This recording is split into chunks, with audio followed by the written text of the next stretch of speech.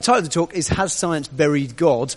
And generally, in that kind of language, I guess, we're seeing conflict being presumed. If you bury someone, if it's my football team buried this football team, or this boxer buried them, or if you take it literally and get a fight and they end up under your patio or something, apparently, that's a joke, not from experience, but there's a conflict involved there, I would imagine, when we talk about burying things or people. And I think in a title like this, the fact we could put a title, Has Science Buried God? And people actually come, just to check, yeah, that is the case.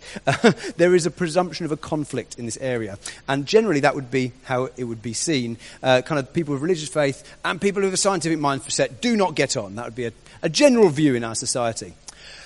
But at Church Central, do we settle with general views?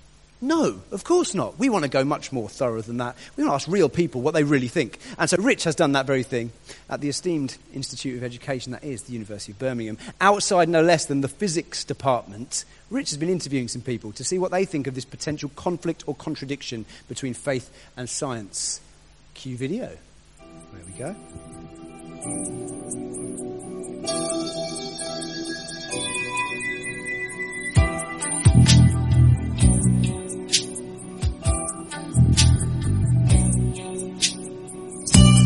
I think it depends more specifically on what aspect of science you're talking about. So obviously evolution, that does contradict some religions, or where like the Big Bang Theory, that's where you have a bit of uncertainty. If you believe in something else and you believe in a God, that's fine. They don't really contradict. There could be something else. But I think if you're strict with the Bible and strict with the books, I think they do contradict, yeah. Darwin's theory of evolution obviously contradicts what's said in Genesis. Science isn't about faith. Science is you have to see the facts, you see the information and you draw conclusions from that. Religion is just about faith. You just accept it, which is totally, in my mind, contradictory to science. I think science, you learn something from your environment. But on the other side of faith, I think you learn something inside yourself. You've got the books, like Bibles, Quran and whatnot, telling people what to believe. And you've got to find out by yourself. Well, thank you, good people of outside the physics block at UOB. That is a test sample case of people's approach to this question. But you know what? We want to be thorough. We want to go further than that. Why leave it there? Let's also ask someone from our community in the church here. How about possibly James Ashley, maybe, ladies and gentlemen? Round of applause. Yeah. Have you got that mic? Cool. Obviously completely spontaneous. I've not talked about James about this at all. James, tell us, what is your relationship with science, sir? So I'm currently a A-level biology teacher at a college in Birmingham. Pretty good. But before that, I did a 4-year degree here, looking at human biology, and particularly did research into human evolution. Doing research sounds interesting. I take it that was an MA in human evolution.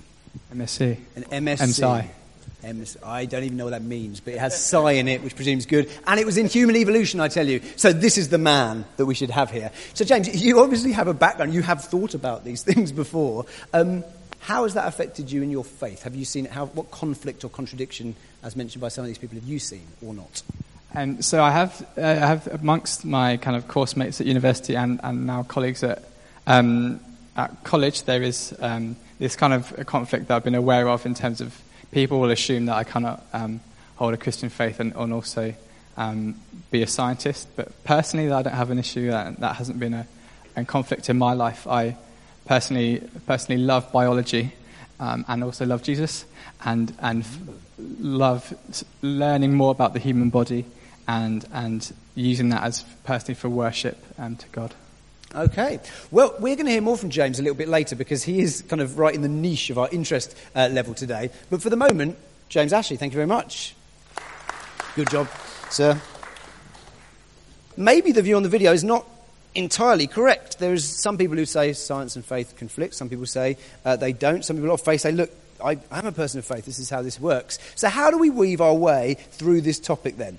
Well, I can't speak for James completely. You'll hear more from him later if you want to, because it's your questions. But I want to follow on from what he's said and his position, because I want to argue today, in the next 25 minutes or so, that there is no necessary conflict between science and faith. Okay, no necessary conflict between science and faith. This fight that's going on is a bit of a distraction in some ways. In fact, I'd like to push that a little bit further. I'd like to argue, actually, that if we take science seriously, it would lead us closer to, not further away from, belief in God.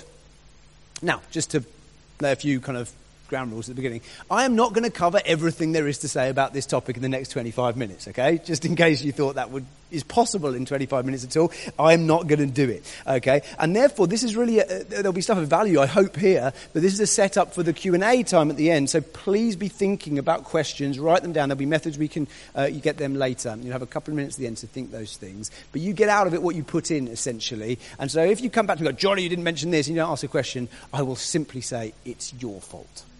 In a nice and gentle way, obviously. So that's one thing just to say. Also, particularly, and not to push the questions in a particular direction necessarily, if you've come here with lots of thoughts about particularly the particulars of Christian theology, so how, for example, does evolution square up with the accounts in Genesis, I will mention that, but I'm going to talk much more generally than that, and we can pick that up in the questions. I'm not dodging it, but I'm not going to be landing there today. My goal is simple, okay?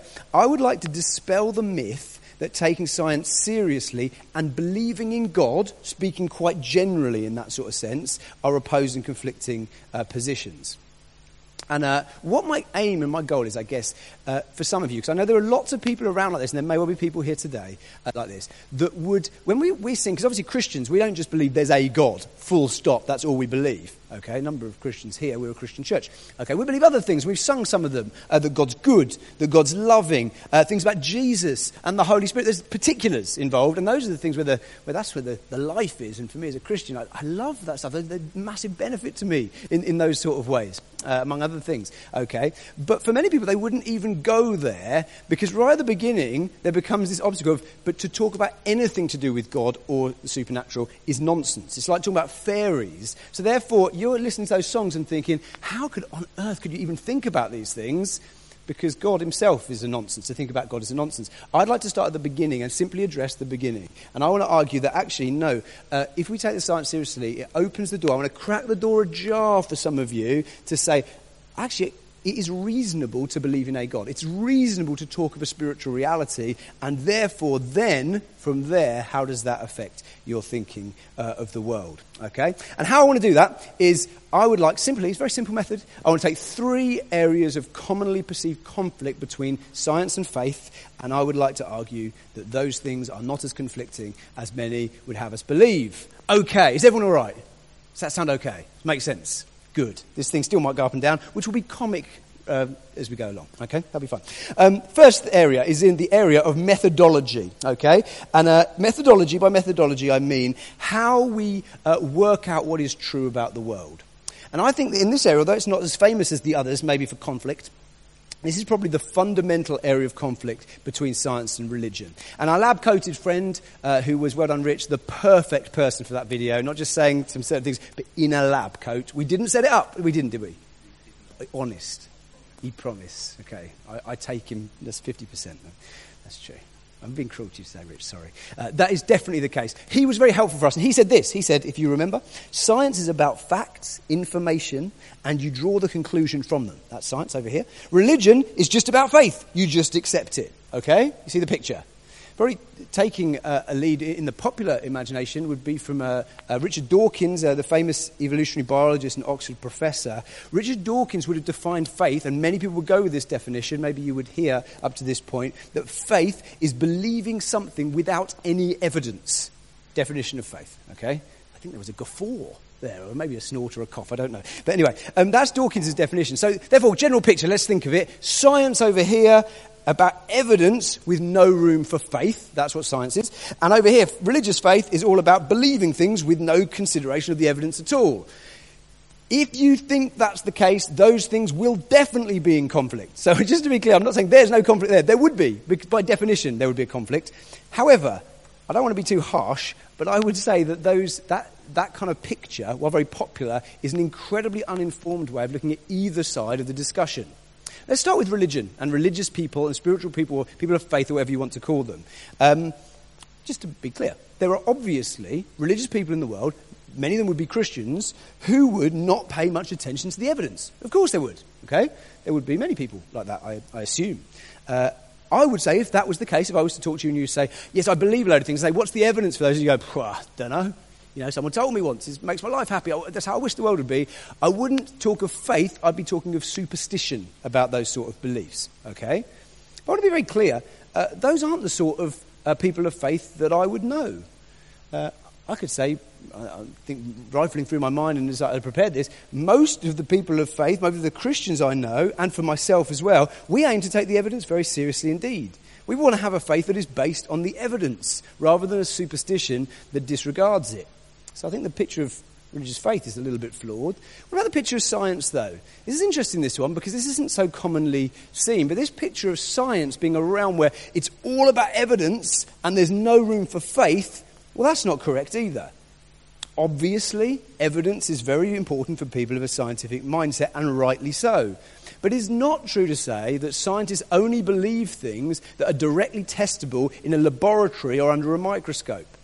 Now, I recognise that scientists wouldn't tend to talk like this, but scientists would definitely rely on something that very much looks like faith, whether they admit it or not. Now, I want to give you an example to tell you what I mean, okay? And it's an example from, it was in the news a while ago, not so much now, but it involves something called the Higgs boson particle. Am I seeing blank looks, or do people know what I mean? Have you heard of the Higgs boson particle? Right, yeah, okay. A few, but maybe 60%, you know. If you haven't, don't worry. You will have heard more than enough about it by the end of this talk, okay? Okay, on the 4th of July 2012, for the first time in human history, scientists made the formal discovery of the Higgs boson particle. And it was the first time that anyone had even claimed to have had direct experience of this through observation of this particle. Right. Now, with that said, it certainly would not be true to say that that was the first time anyone took the Higgs boson particle seriously. In fact, 50 years before, a guy called Peter Higgs, you might spot a link with the name there, proposed this particle for the first time. Okay, and he proposed it not because he'd got any evidence, direct evidence of observation of the Higgs boson particle, but because he proposed it in an attempt to explain the origin of mass. And basically, it kind of went like this. And it was just accepted in the scientific community very, very early on. And said, yeah, Higgs boson particle, we think that exists. We will work on that kind of supposition. And the thought went like this. If there was no Higgs boson particle, it would have meant that the entire standard model of physics was wrong. And therefore, for serious practice to continue in the field of physics, which whatever you feel about physics and whatever you feel about school, it's probably a good idea that it does, okay? Particularly if you want to go to the doctors at any point and have a remedy, okay? For that to happen, it had to be assumed, the standard model held, so it had to be assumed that the Higgs boson particle existed. And therefore, physicists proceeded for many years, assuming that this particle existed with no direct evidence of its existence, okay? Alistair McGrath, the Oxford professor, quote will come up here. He said this about this. This was before the discovery, by the way, just so you know. The reason why the Higgs boson is taken so seriously in science is not because its existence has been proved, but because it makes so much sense of observations that its existence seems assured. In other words, its power to explain is seen as an indicator of its truth. Last sentence again, very important. Its power to explain is seen as an indicator of its truth. That all seems to make sense, I think. It all seems to hold together. However, surely you can see here that there is a significant blurring between traditional models of faith and reason going on here. I'd say actually, more than that. I think in this case, we see from the realms of science an excellent picture of how religious faith operates. The two aren't distinct, they're almost identical. For me personally, as a Christian, one of the reasons why I believe in God is that because if he doesn't exist, many crucial elements of life don't make sense. By crucial elements of life, what do I mean? I mean what it feels like to be a human being, but also how we can understand the world around us. To put that slightly briefer, if God exists, life makes sense. If he doesn't, it doesn't. And in a sense, I believe in God, at least partly because of his explanatory power. Exactly the same why physicists believed in the Higgs boson particle for over 50 years. But obviously the question that would raise is, well, what elements of the world would then God help us explain in that sort of sense? Which moves on to the second presumed area of conflict. And that is, there's conflict presumed in the area of methodology, how we see the world, but also in the area of specific beliefs about the origins of things. So second area of presumed conflict is origins. I came across this area quite in a quite obvious way recently when I was having dinner with a friend, and she noticed that the conversation was veering dangerously close to religion. Okay, just sometimes that happens with me. That may happen, and she clocked it. She telegraphed where it was going. Okay, I wasn't being very subtle, and she decided today's not the day for this. I'm not up for this conversation. So I thought I'm going to cut this off at the pass, and this is how she did it. It was very effective. She said, "Johnny, stop! I know where this is going. Let's get one thing clear. You believe in God, I believe in the Big Bang." And we talked about something else. It worked. Okay, I took the hint in that sort of sense. Now, what was she saying? What was her point? Well, I think her point was this. She was following a very popular belief. She was following the belief that says, well, when we talk about origins, the God way explains the origins of the universe as God, funnily enough.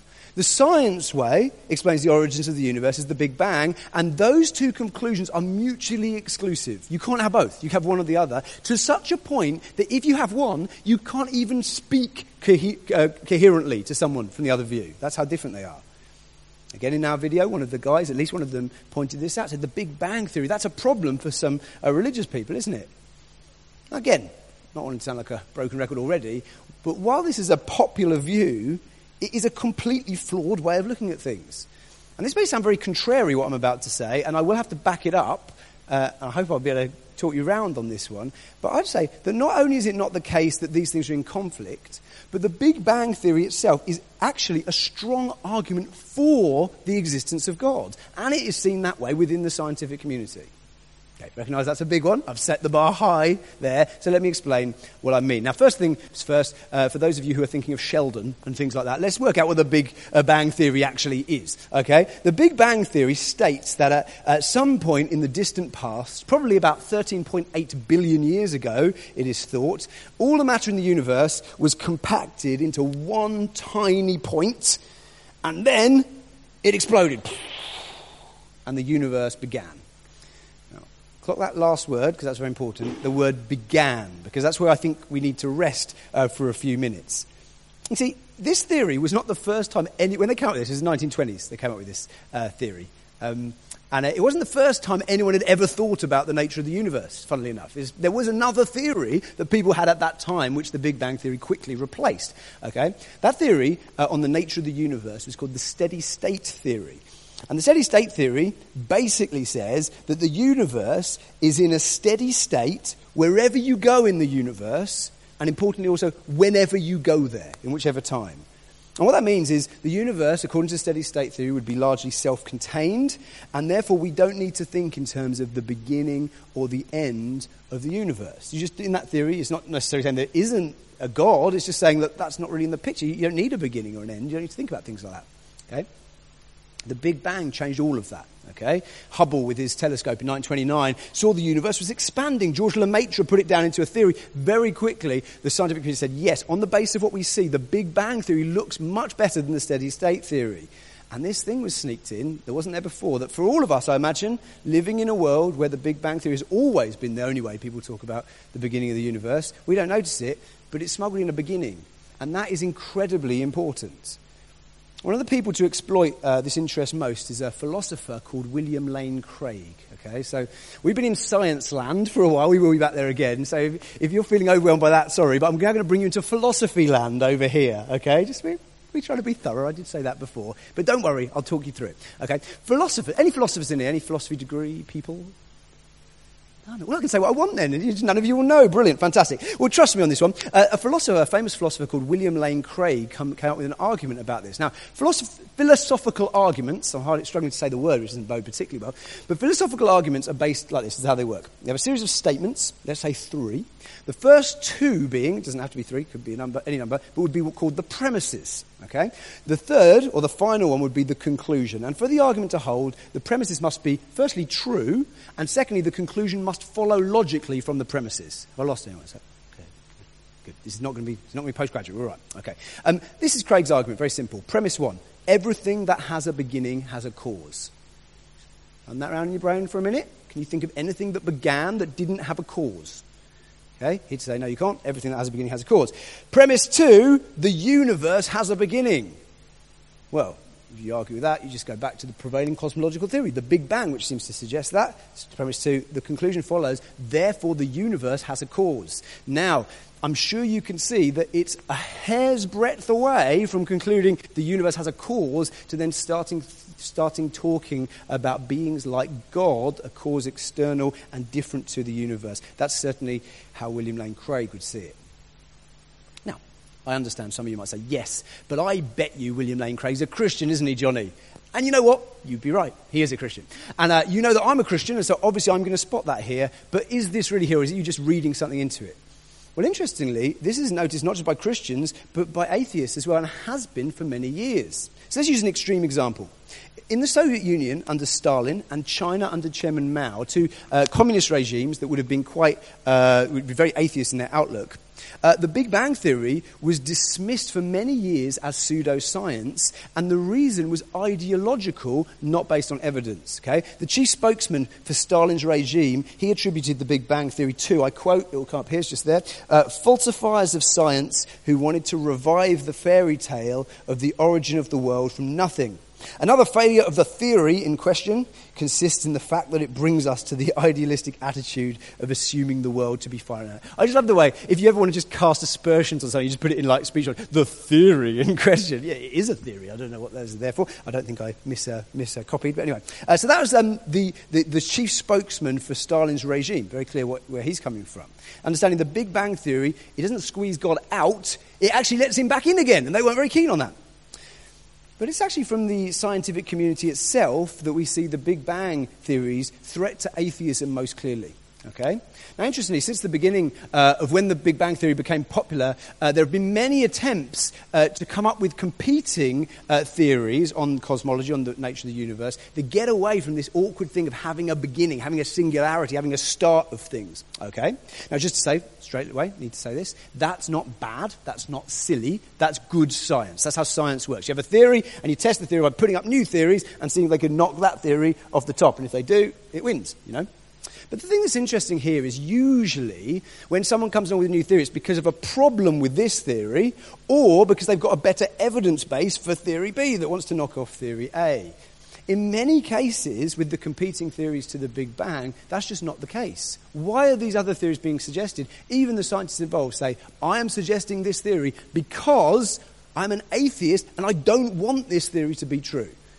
For example, Fred Hoyle, who is a brilliant astronomer and cosmologist. He's a good guy. He really furthered our understanding of all sorts of elements of our understanding in science. Good guy, good scientist. But he was a strong opponent of the Big Bang Theory until he died in 2001. Why? Why was he? What new evidence did he have? What problem did he have with the Big Bang Theory? Well, he had one problem with it, actually. The problem was this, and he was quite candid about this. He was an atheist, and he didn't like the idea that this theory seemed to poke towards a beginning and therefore open the door to a creator. And so he spent a lot of his scientific career trying to revive the steady-state theory. The consensus of scientific opinion up until and following his death has been he failed in that regard. So does the Big Bang Theory conflict with religious accounts of the origins of the universe? No. In fact, this theory seems to point towards a belief in a creator who's outside of our universe. Okay, that's the second one. Final point of potential conflict is in the complexity of the universe. Okay, it's not just that Christians believe in a universe, that God made a universe. He believes God made this universe with the peculiarities that it has, with the complexity that we see very clearly embedded into the world we live in. And this is probably the area of conflict that most people talk about. Okay, now, let's think of it two ways. The God way of looking at it, the science way of looking at it. The God way, while it would have some more bells on than this, if you ask a God person, a person of faith, a Christian, for example, how is there so much complexity in the universe? Essentially, they would come to the answer, God made it like that. Okay? Like I said, slightly more to be said about that in different ways, but they're going to come to there sooner or later. And that's a reasonably powerful explanatory statement for the complexity of the universe. Okay? And for many millennia, there didn't seem like many particularly coherent alternatives to that option. People might not have liked that a whole lot, but it wasn't like, well, I can think of this or this.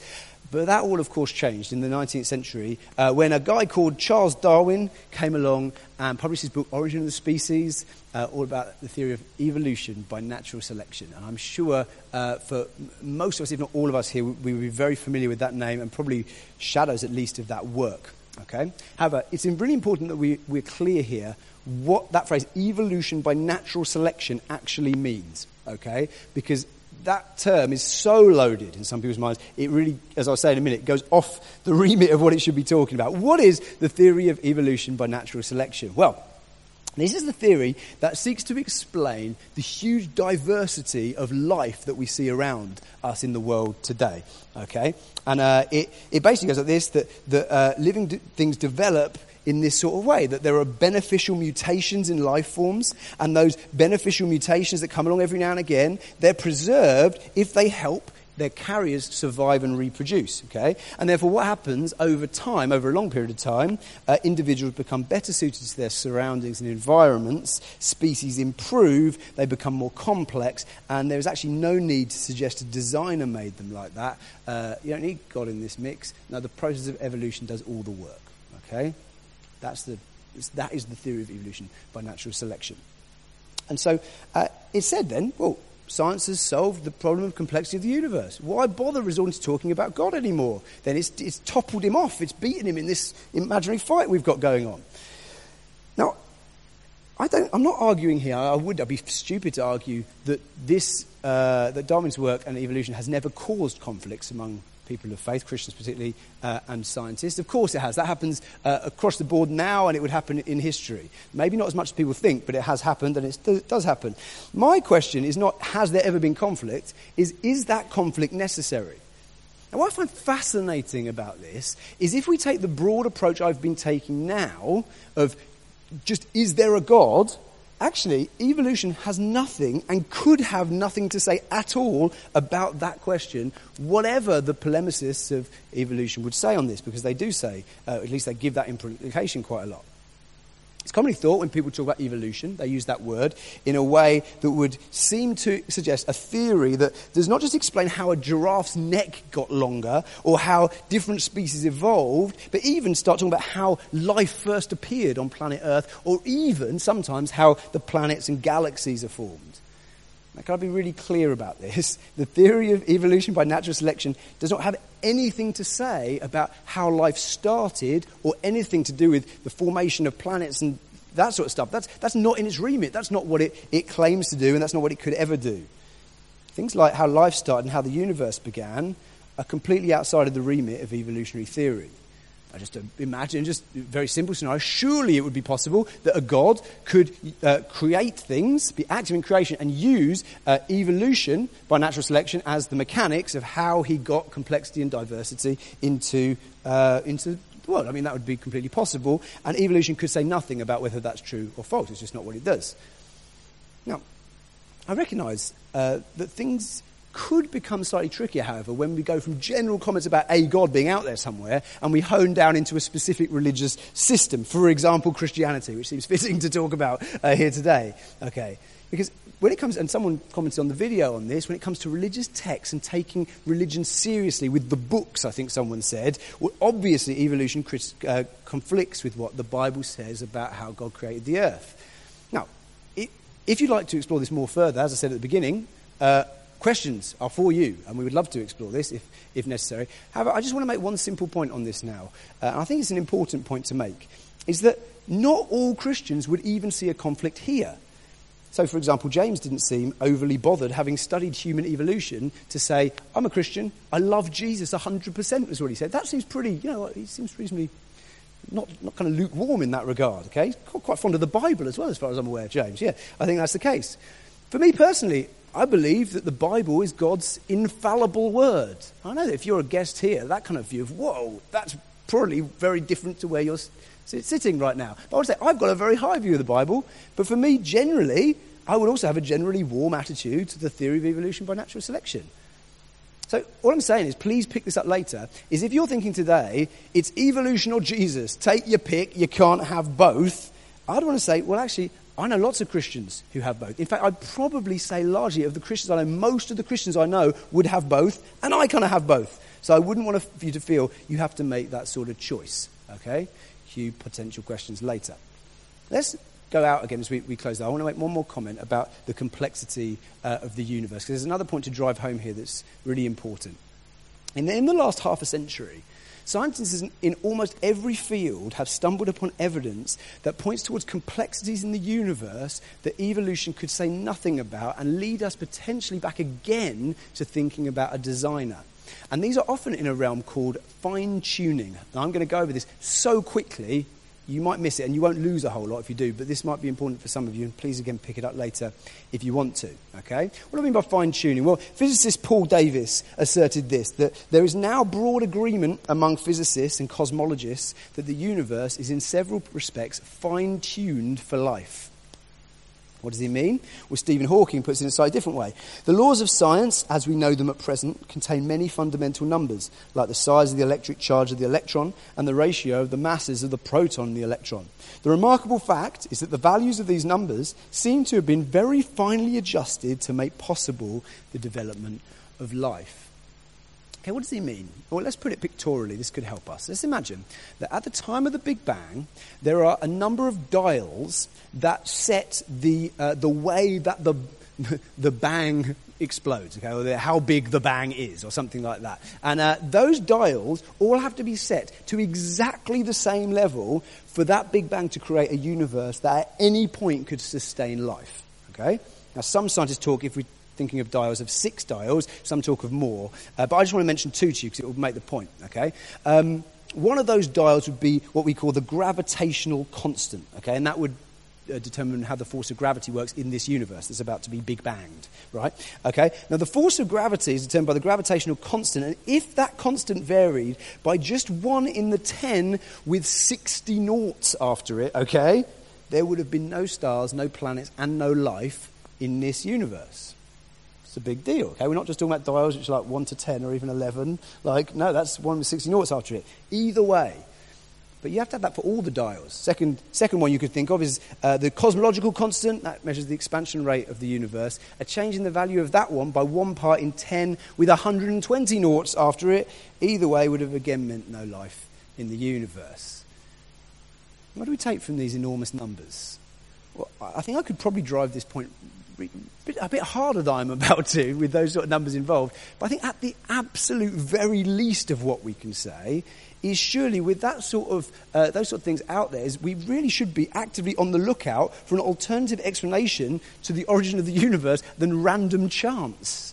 That's not cuckoo. That's not talking crazy like I believe in leprechauns. That makes sense.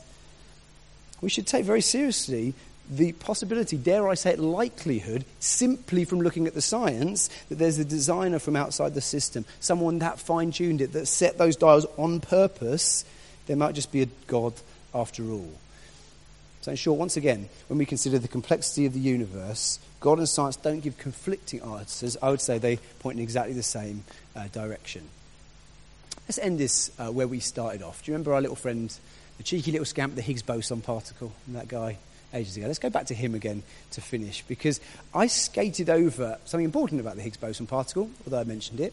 I talked about it before it was discovered, but of course, as I mentioned, it has been discovered in 2012. The formal discovery was made with much whooping and jubilation in the scientific community.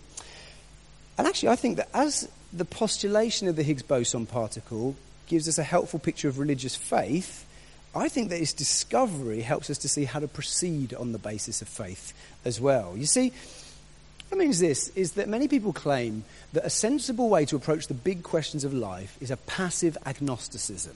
And by that I mean they think, well, there's lots of different answers over here and lots of different answers over here. No one seems to agree. No way we can know. So let's just sit on the fence. Let's just sit in the middle, not really commit ourselves to either way, suspend judgment, live our lives the best we can. Okay? And I can understand why people think that seems like a reasonably sensible way to go. But think about this for a second. What would have happened if they'd taken that principle and applied it in the scientific community?